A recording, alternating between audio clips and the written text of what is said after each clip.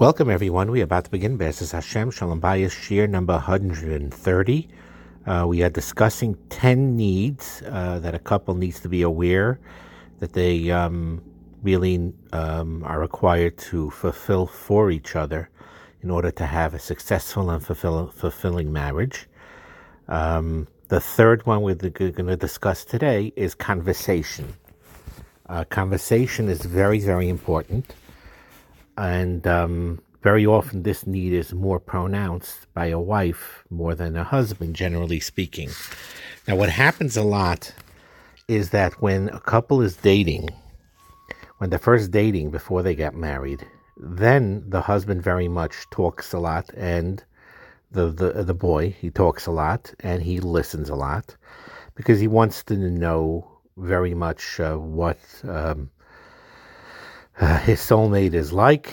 And so during dating, there is usually an intense conversations of inviting each other to share with each other things that they find mutually interesting, things that even if one of them is not interested, the other one is, they'll be interested in general because they want to learn, they want to know who this person is, and there's a certain excitement there, a certain interest there. And that's why by dating very often there's a tremendous amount of openness. And then what very often happens is after they get married, and he basically knows a lot about her already, and she about him, and the conversations start to peter out.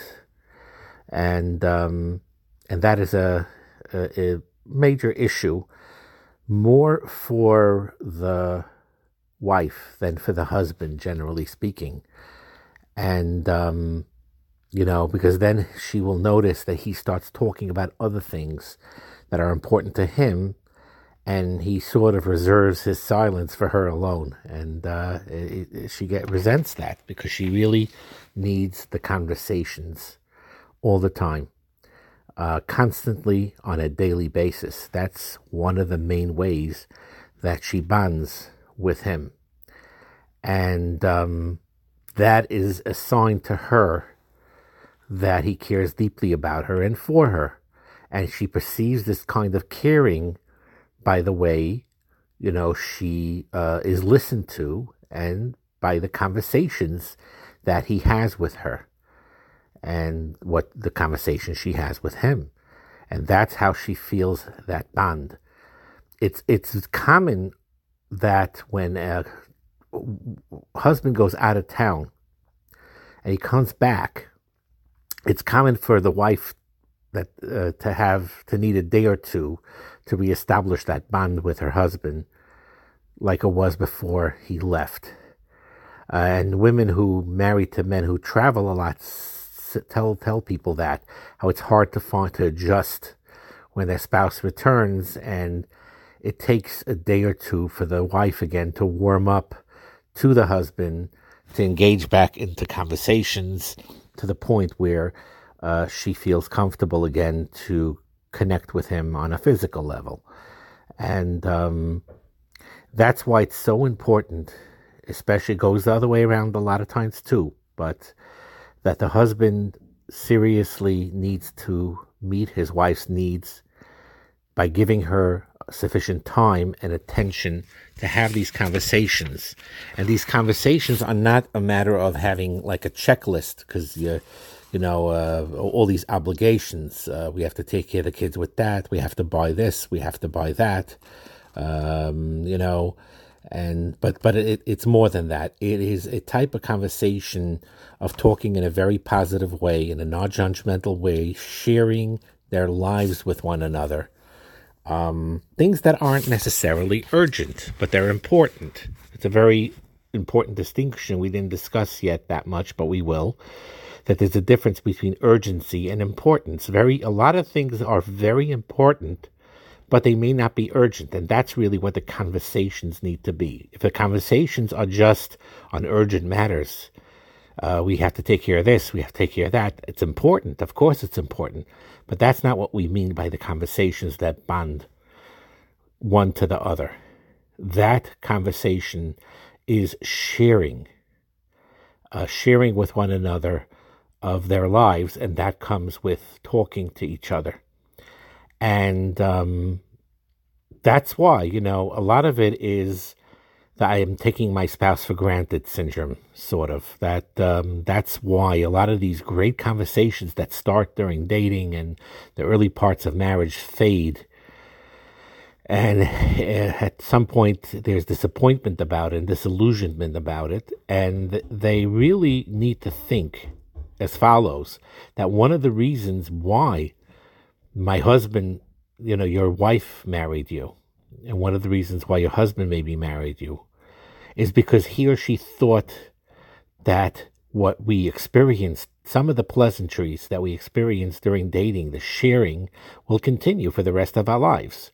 Now, I understand people are very cynical about dating and, that it's just for show and so on and so forth, but really a lot of it should not be show.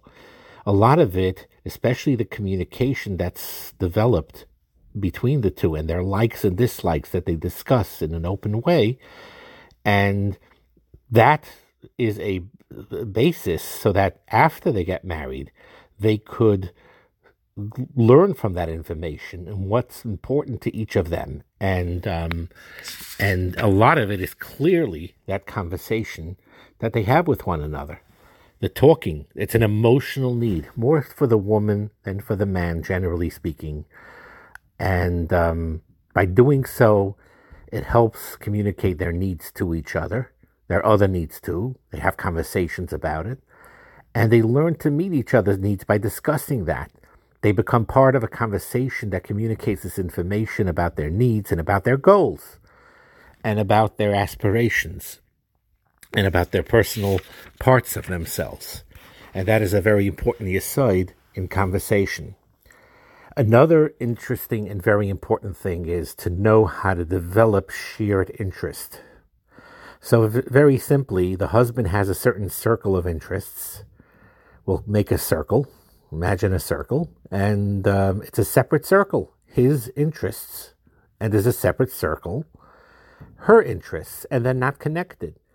Then, as usually you see in math, where very often the circle sort of merges with each other to a certain degree, where you have a certain place where they connect, where they both have a mutual interest, and that's where the circles meet. So there's his interests, there's her interests, and then there is this mutual interests that are, shared by the both of them, that gives each one a sense of oneness that they often felt when they were dating, because that's what basically each one did at the time. Each one expanded their circle of interest into their wife or their husband's interest while they were dating. And then what happened was, after marriage, it's taken for granted for many reasons, and each one goes into their own circle, and they don't bother sharing anymore. And so that's very important to remember that if each person has their sphere of interests and aspirations, that the husband has one and the wife has another, and if they don't overlap at all, they're going to grow further and further apart. That's why it's very important when they're having these conversations to combine, to see where their interests meet, and then go out of your box. Each one going out of their box to merge with the other, to have shared interests. And basically, and if you are, tight with time, and there's a limited amount of time when you're able to have conversations, then you have to decide which way, to pick the most important things to be able to share. And again, conversations has its rules. There's responsibility with it. It could be used in a negative way.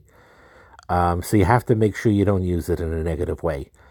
You don't make demands in the conversation with your spouse. You don't use conversation with hurtful expressions to hurt each other. Or you don't use conversations to force agreements to your way of thinking. That's not the point. The point is not to convince, your theory or your shita on your husband or on your wife. It's supposed to be a mutual agreement, and also not to dwell on past mistakes. those are conversations that could be used in a negative way. Caring partners, caring people in marriage, they converse in a caring way. And you, number one, you develop an interest in each person's favorite topic. You know what your wife's favorite topic is, or your husband's favorite topic is, and you spend some time on that topic, even if it's not your personal greatest interest, but it is your spouse's, and you do that. And you share that. You know what your wife is interested in, and you do your best to share some of that conversation and bring up things that your wife is interested in, so she should warm up to the conversation and have that mutual connection. And that's very important. There's also important of that each one, as they're talking, needs to sort of balance where one talks and the other one listens, and then that one talks and then the other one listens, where there's a balance where it's not like one person has the floor for the whole, let's say they have only 20 minutes to talk, or whatever it is, they only have 20 minutes with each other at this moment, where one person just does all the talking and the other one's just nodding their head and listening and just throws in a sentence or two. It's more ideal if each one has the opportunity to share with one another and sort of balance it out, where each one is talking while the other one's listening for more or less pretty much equal time. This is especially true if there's not much time in the day to talk, if it was a hectic day. And you use conversation to inform your spouse about things, to investigate things, to try to understand your husband or wife better. And while you're doing this, of course, you give your spouse your undivided attention, you shut the phone, and all the distractions, and you give that undivided attention. So sometimes it's important to remember those dating points, when it worked well, those conversations, and get back to it. Get back to when it was good and make it even better. And a woman especially has a profound need to engage a conversation, to make her feel needed, to make her feel wanted. And for husbands, it's very important, even if they travel, especially if they're traveling or they're away, they have to make sure when they come back, they need to work very hard to reconnect and restore that intimacy in the marriage after an absence, so that your wife can be comfortable with you again. And if the wife goes away and has to travel, the same thing applies to her when she comes back. And time has to be spent on these conversations, and no matter how tight you are money-wise or the pressures, it's very important to have these conversations. And so anyway, so that's basically the need number 3 that we discussed now, and it's a very important one. And may Hashem help that each one should develop that, because it definitely creates a special bond between a husband and a wife.